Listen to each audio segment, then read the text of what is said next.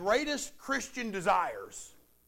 And one of my greatest Christian desires is to be more like Jesus someday. Amen? In that movie, The Jungle Book, there's an orangutan. And his name is King Louie. And King Louie is trying to learn from a boy named Mowgli, who was raised by wolves, how to be a good human. And the chorus of one of those songs kind of goes like this. Ooby-doo, I want to be like you. I want to walk like you, talk like you too. You see it's true, an ape like me can learn to be like someone like you. Y'all have heard it before, hadn't you? Amen. Now let me tell you something you might not know. The author of the book, The Jungle Book, is a man by the name of Rudyard Kipling. And Rudyard Kipling was so popular at the writing of The Jungle Book that he was basically getting about $10 a word for his books. It's crazy. So a few college students got together and they didn't really appreciate Kipling's work. And so they sent him a letter. And in that letter, they enclosed $10. And the letter said this, Mr. Kipling, send us your best word. And so Kipling wrote him a letter back and he said, thanks.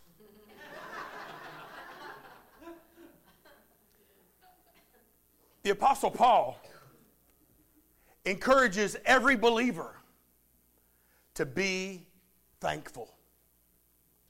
Enough happens in our lives that we're not really thankful for, but a lot happens in our lives that we are thankful for. In 1 Thessalonians 5:18, Paul wrote, in everything give thanks, for this is the will of God in Christ Jesus for you.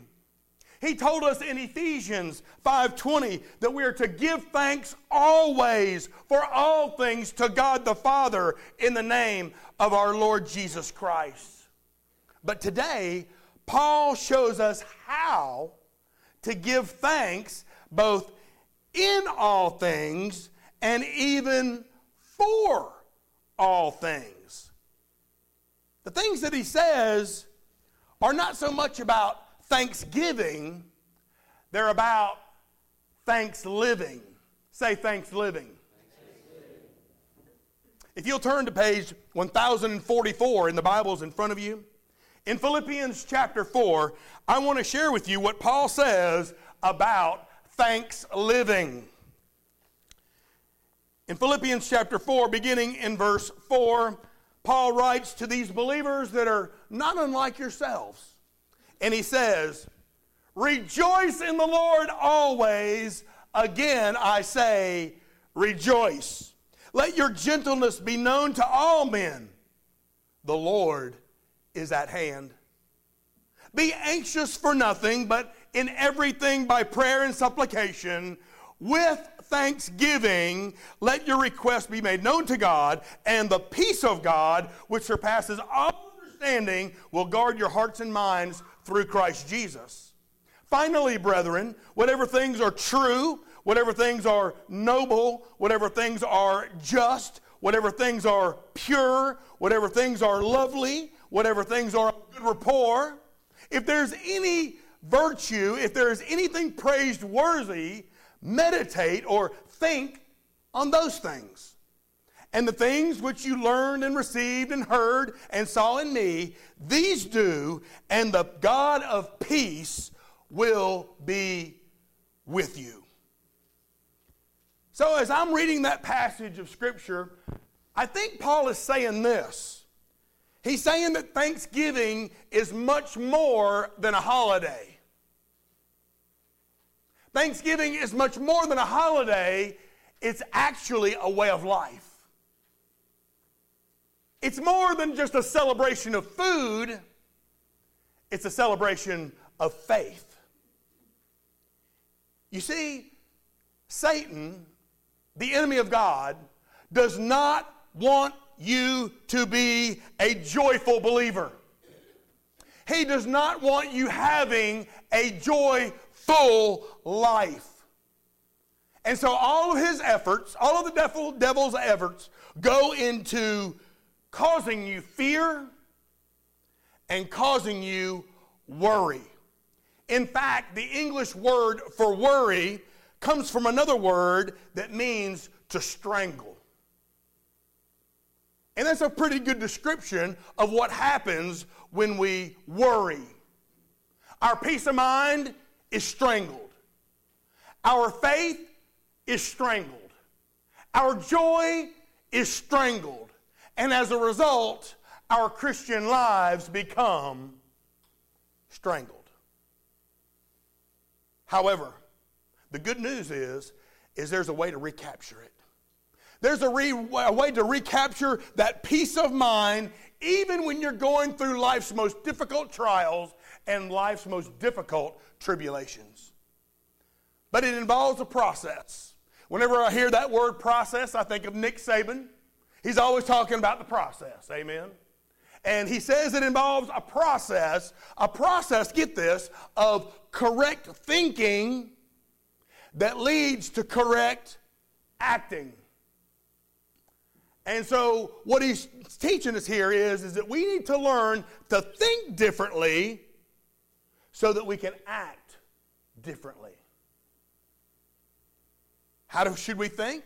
Well, we should become increasingly more aware that God is present through everything you go through. The thick, the thin, the high, the low, he goes with you through it all, and we need to learn something. We need to learn that we can depend on him, that we can depend on his strength to help us overcome our worries, our fears, and the life's most difficult challenges.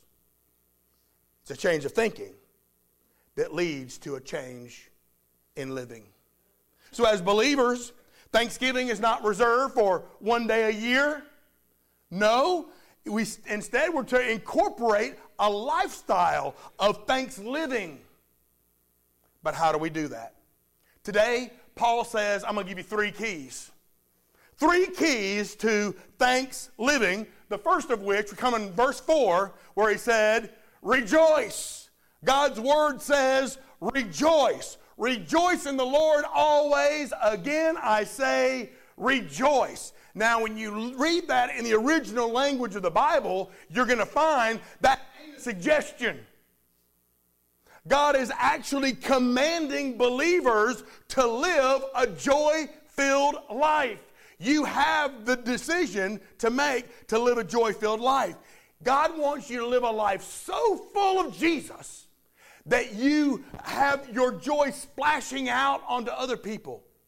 That your joy literally touches everyone around you, and they get to experience a little bit of the joy of Jesus through you. Rejoice in the Lord always. Again, I say rejoice.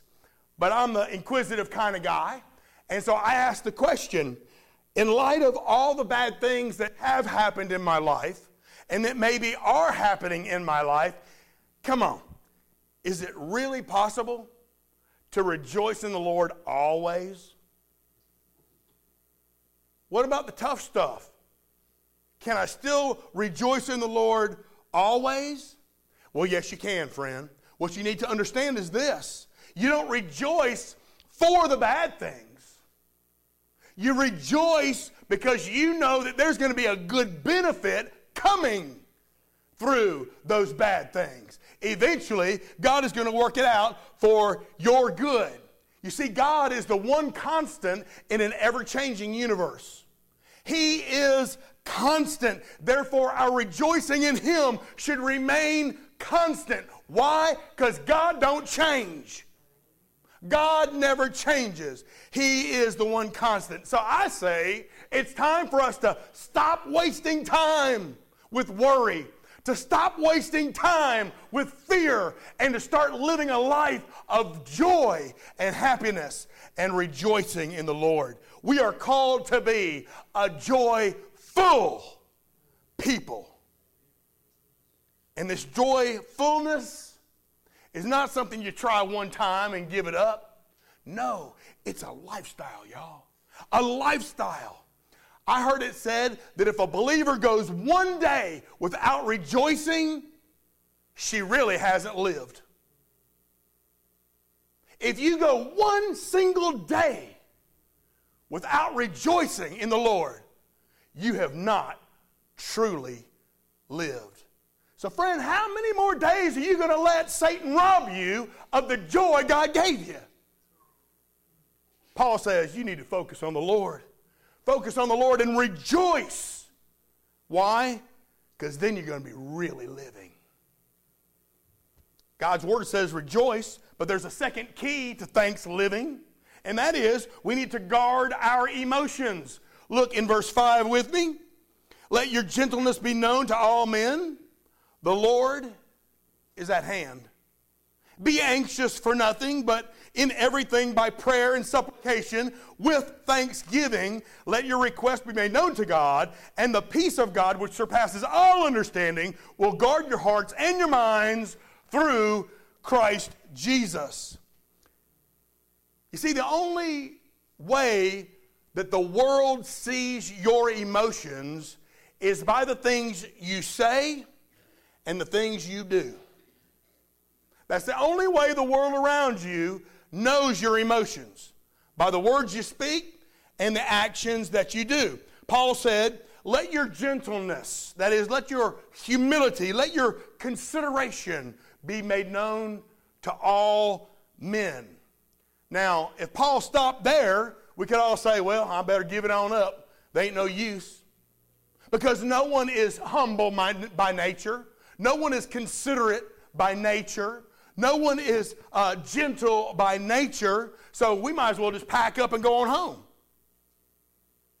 But Paul doesn't stop there. He doesn't stop there. He also says, the Lord is at hand. The good news is, y'all, the Lord is near. The Lord is near. In other words, you don't have to go through this life alone. You're not going through this life by yourself. You don't have to do this thing called a Christian life by yourself or alone. In Galatians 5:22, the Bible says, the fruit of the Spirit is love, joy, peace, patience, kindness, goodness, faithfulness, gentleness, and self-control. Those things are in you. For the believer, God is in you. He is always with you. And so you don't have to do this thing alone. God will help you live for joy even in the most difficult circumstances of your life. I know it ain't easy, but God will help you to live that kind of joyful life even in the midst of challenging circumstances. Pastor Croft Pence said it this way. He said, if Christians praised God more, the world would doubt him less. If the people around you saw you praising the Lord more, maybe they might doubt God less. So we need to guard our emotions, not only through the things that we do, but also by the things that we think. Paul said, be anxious for nothing. Now, obviously, Paul didn't live in the 21st century because we got a whole lot more to worry about than Paul did. Amen? Amen? But wait a minute, because what you may not know is that Paul wrote this letter from a Roman prison cell. Things weren't going so good for Paul. He wrote this from a Roman prison cell where many people died and where almost everyone gave up hope. But as it turns out, Paul's worries make my worries look like that small. How are we to guard our emotions? How are we to keep free from worry? Paul gives us the answer here. He says, in everything, by prayer and petition, with thanksgiving, present your requests to God. Translation? Give your worries to the Father, amen? Give it all to Him with thanksgiving. But notice that our prayer should also include thanksgiving. We need to be a thankful people. This is not simply that we thank God for what He has done for us. That's kind of easy. But we have to thank God for what we know He is going to do for us in the future. If He was God of the past, guess what? He's still God of the future. And we need to understand that truth. By faith is how we know that God is going to work. By faith, we know that God is going to work through our difficult circumstances because He's going to accomplish His purposes. Y'all hear that? God is going to accomplish what God wants to accomplish in and through your life. Friend, we have a great reason to rejoice. Listen to me. God is near. No matter what you're going through, God is near. Now, Paul shows us a third key to thanks living. He says you also need to renew your mind. Verse 8. Finally, brethren, whatever things are true, noble, just, pure, lovely, of good rapport, if there's any virtue or anything worthy of praise, meditate or think on these things. You see, you got a choice. You got a choice of what you're going to allow to consume your thoughts. It's your choosing. We need to learn to renew our minds. Paul shows us the correct things that we should be thinking about. He says, are the things of your mind true? Are the thoughts that you have noble and right? Is what you're thinking pure and lovely? Do your thoughts lead to praising God? Listen, y'all, if you're not thinking thoughts like these, if you're not thinking right, you need to renew your mind. Now, back in the 1800s, a political prisoner by the name of Charnay was thrown into prison because he had offended the Emperor Napoleon in France. Cast into a dungeon cell, left to die, Charnay slowly but surely began to lose his faith in God. But there was this one spot on the prison floor where a ray of sunshine would shine through for just a few minutes of the day. And it would shine on that one spot on the floor. And it would remain there for a while. And then one morning, Charnay looks down at that little spot, and to his absolute amazement, in the hard clay floor of that spot, one tiny little blade had grown through. That blade was something living, something struggling up toward that ray of sunlight. That little blade became Charnay's only living companion. And he would nurture that little blade with his ration of water, and he would cultivate where it grew. And that little green blade became his friend. But it also became his teacher, in a sense. Finally, one day, there bloomed from that little blade the most beautiful purple and white flower. Once again, Charnay found himself thinking thoughts toward God. And he felt God say to him, bloom where you're planted. Now somehow, through the guards and their wives and the gossip in the community, this little story reached the ears of Josephine, Napoleon's wife.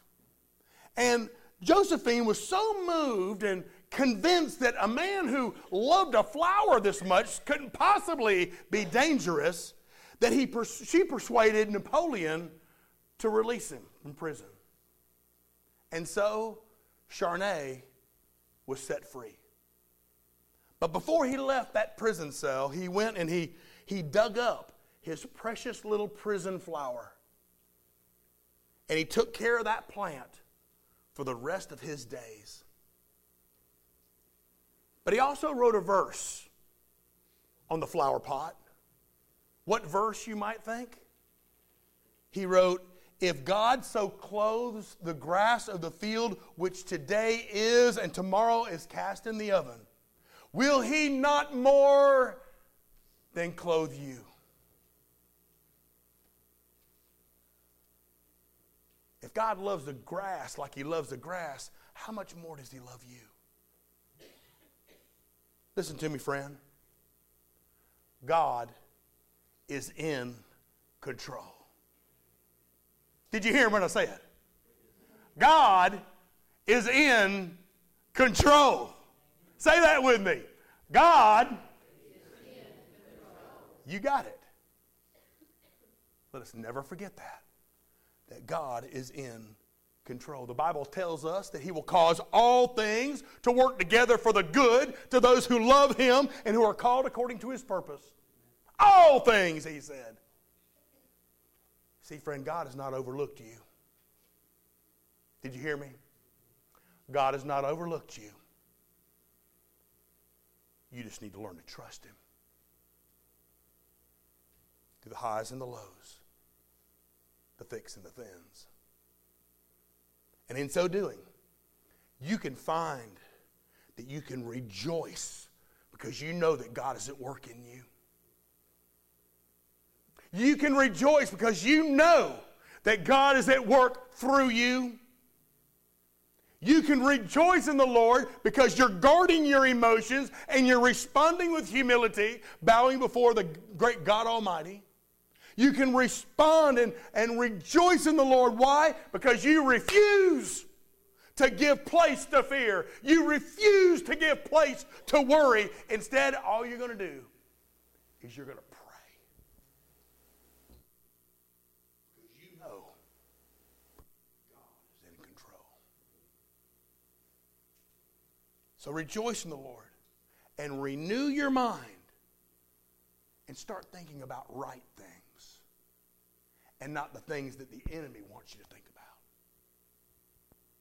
And when you learn to rejoice in the Lord, when you learn that skill of right thinking so that you're right acting, you're going to find that thanks living will overflow into the peace of God. Look in verse 9. The things which you've learned and received and heard and saw in me, these do, and the God of peace will be with you. Let me ask you something. Do you have the peace of God in your life today? Or do you find that your life is filled with turmoil?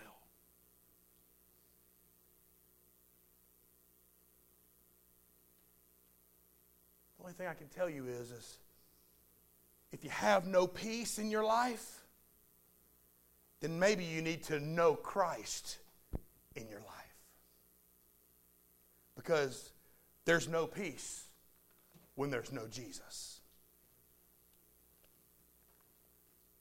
You know, every now and then you run into somebody who will say, "I love Jesus.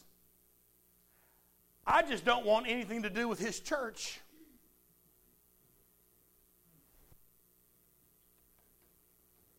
But you know what Jesus says? He says, if you love me, you'll keep my commandments. And so if someone claims to love the Lord Jesus Christ, but they're not actively participating in the things that we do to remember him, I've just got to question that. Can they really love him? As we participate in the Lord's Supper this morning, I want to give you 3 words quickly that will help you to understand what this Lord's Supper thing is all about. The first thing is this: the Lord's Supper is an examination. It's an examination. Listen to what 1 Corinthians chapter 11, verse 27 tells us. Therefore, whoever eats of this bread or drinks of the cup of the Lord in an unworthy manner will be guilty of the body and the blood of the Lord. But let a man examine himself, and so let him eat of the bread and drink of the cup. See, when a Christian refuses to partake of the Lord's Supper, they're saying, I refuse to examine myself. When they refuse to take of the Lord's Supper, they say, I'm going to just refuse to repent of my sins. I refuse to change. But all Christians are commanded to partake of it. It says a man must examine himself, not his neighbor. So don't be looking next door, amen? Examine himself. Examine yourself. What needs to go this morning? What needs to change in your life this morning? What sin must you forsake before you can come to the Lord's table?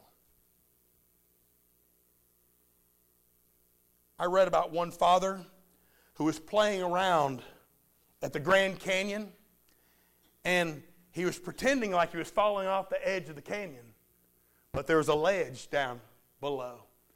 And so the whole idea was that he was going to get some pictures as he fell off the ledge onto the bottom ledge. The problem was he missed, and he plunged 600 feet to his death. Listen, if you're here today and you don't know Christ as your Savior and Lord, you are gambling with your soul.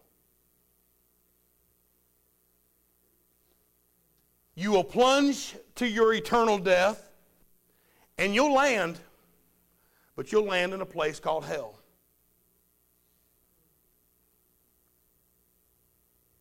Don't gamble with your soul. Christian, what about you? Examine yourself. What is your temperature? Are you hot? Are you cold? Worse yet, are you lukewarm? I heard someone say, don't try to straddle the fence because Satan owns the fence. Are you lukewarm? So it's time for an examination. But the Lord's Supper is also an expression. Today we're going to see how Jesus used a simple, ordinary supper table to teach us to say, Lord, we love you, and we remember what you've done for us. You see, we were called to remember the high cost of our salvation. For you and I, it may have been free, but it cost Jesus a lot. So as our deacons come forward today to distribute the bread this morning, I want to encourage you to remember the body of Christ. Consider the body of Christ for a moment. His body was broken in many ways. His back was broken by a whip. His brow was broken with a crown of thorns. His hands and feet were broken as the nails penetrated through them. And he did all this for you.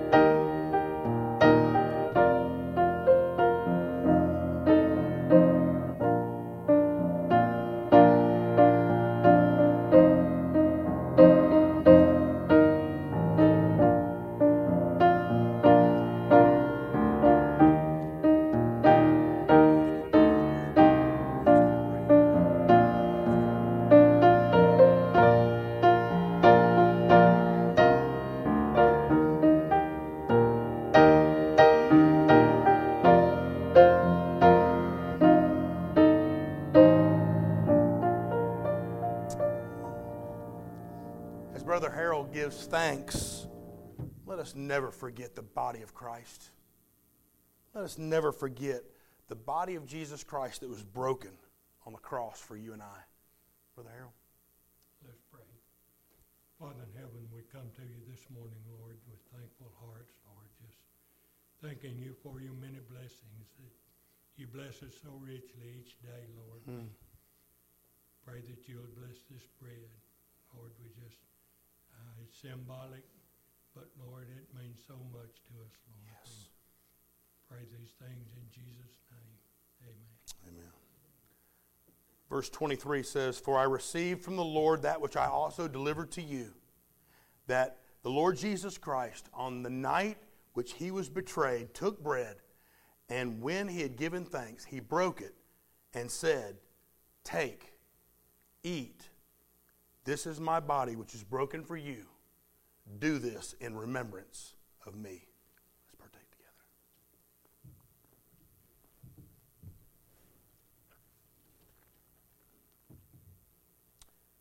And now as the cup is distributed, something else I want you to remember this morning. I want you to remember that Jesus Christ shed his precious, sinless blood so that your sins and my sins could be forgiven. The Bible says that there is no forgiveness without the shedding of blood. And so, the sinless, perfect Lamb of God shed his blood on Calvary's cross so that we might be forgiven of a host of sin.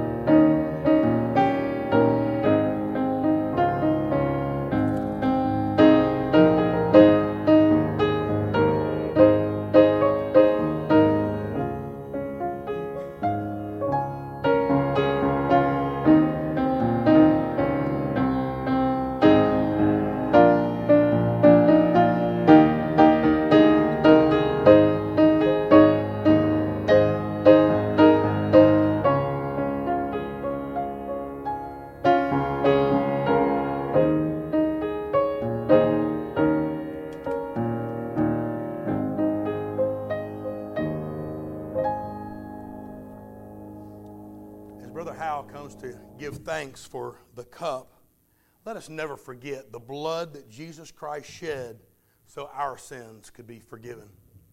Brother Hal? Let's pray. Lord, we thank you so much. Lord, to God, we just thank you for your excellent gift to us. To God, in the blood that was shed for us so that we could have life and have it more abundantly. To God, there's just no words to say that we can thank you so much for this. And as we worship today, Lord, let everyone remember that it's only the blood, only by the blood, that you're saved. We'll give you the praise for it. In the name of Jesus we pray. Amen. Amen. Paul continues and says, in the same manner, he also took the cup after supper, saying, this cup is the new covenant in my blood. Do this as often as you drink it in remembrance of me.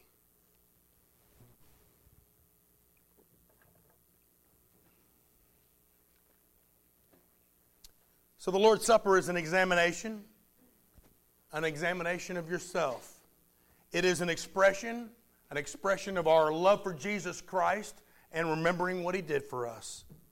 But the Lord's Supper is also an explanation. Listen to what Paul says. He says, for as often as you eat this bread and drink this cup, you proclaim the Lord's death till he comes again. That word proclaim means to explain. In other words, every time we gather around the Lord's table, we're preaching a sermon. We're explaining what Jesus Christ did as a living, breathing illustration. And so I would like for you to evaluate today. Do you recognize that Jesus Christ is both your Savior and your Lord? That's his desire this morning. Have you expressed thanks to God for his precious gift of his Son? You know, we express thanks in a variety of ways. We express thanks in our singing. We express thanks in our giving and in our worshiping. We express thanks in praying and in obediently yielding to how Christ wants to use us. But we also express thanks in the words we use. Are you explaining to others how they can have Christ in their lives? Are you explaining in words to others how they can have a relationship with God? Are you proclaiming the Lord's goodness to us? The things that he has done and the things that he's promised that he will do. Friend, have you counted your blessings lately? We're a blessed people. And because we're a blessed people, we ought to be a joyful people. And giving thanks is something you can do at any time, in any place. Let it begin in your heart this morning. Scripture teaches us that we can know that we have a relationship with God. But I ask you, deep down, do you recognize that you're in a relationship with God? Or do you say, you know what, it's kind of weak. Or it's kind of non-existent. Friend, when your days on earth are done, do you have the absolute confidence that heaven will be your home and that God will be your Father? If you don't, God's answer is as simple as ABC. Admit that you have a sin issue. And that sin issue can only be dealt with when you turn away from that sin and place your faith in B. That is believing in Jesus Christ.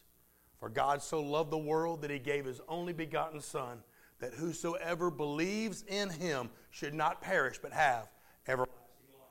Friend, that whosoever is you. Will you call out to Christ? That's the C. Will you call out to Christ? The Bible says that if you will confess that Jesus is Lord and believe in your heart that God raised him from the dead, you'll be saved.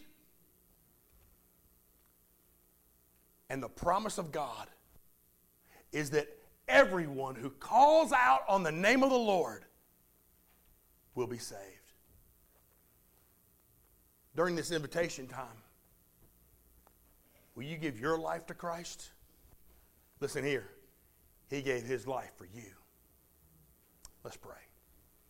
Our Father in heaven, we praise You and thank You for masterminding this perfect plan whereby we could be saved from the horrible penalty and consequence of sin. Father, we're sorry that it took the death and burial and resurrection of Your Son, Jesus Christ, to accomplish that for us. But Lord, this morning especially, we are certainly thankful. Father, if there's one that's here today that desires that relationship with You that only comes through Christ, Lord, You speak to them as only You can. And Lord, if there is room in that person's heart that has already accepted Christ, but they realize all that relationship's weak, it even seems non-existent sometimes, Lord, let them know that today can be the day where they recommit their lives to Christ, and they'll be welcomed with open arms by their Father in heaven. Lord, we pray for these things in the mighty name of Christ. In Jesus' name we pray, and all God's people said, Amen. Amen.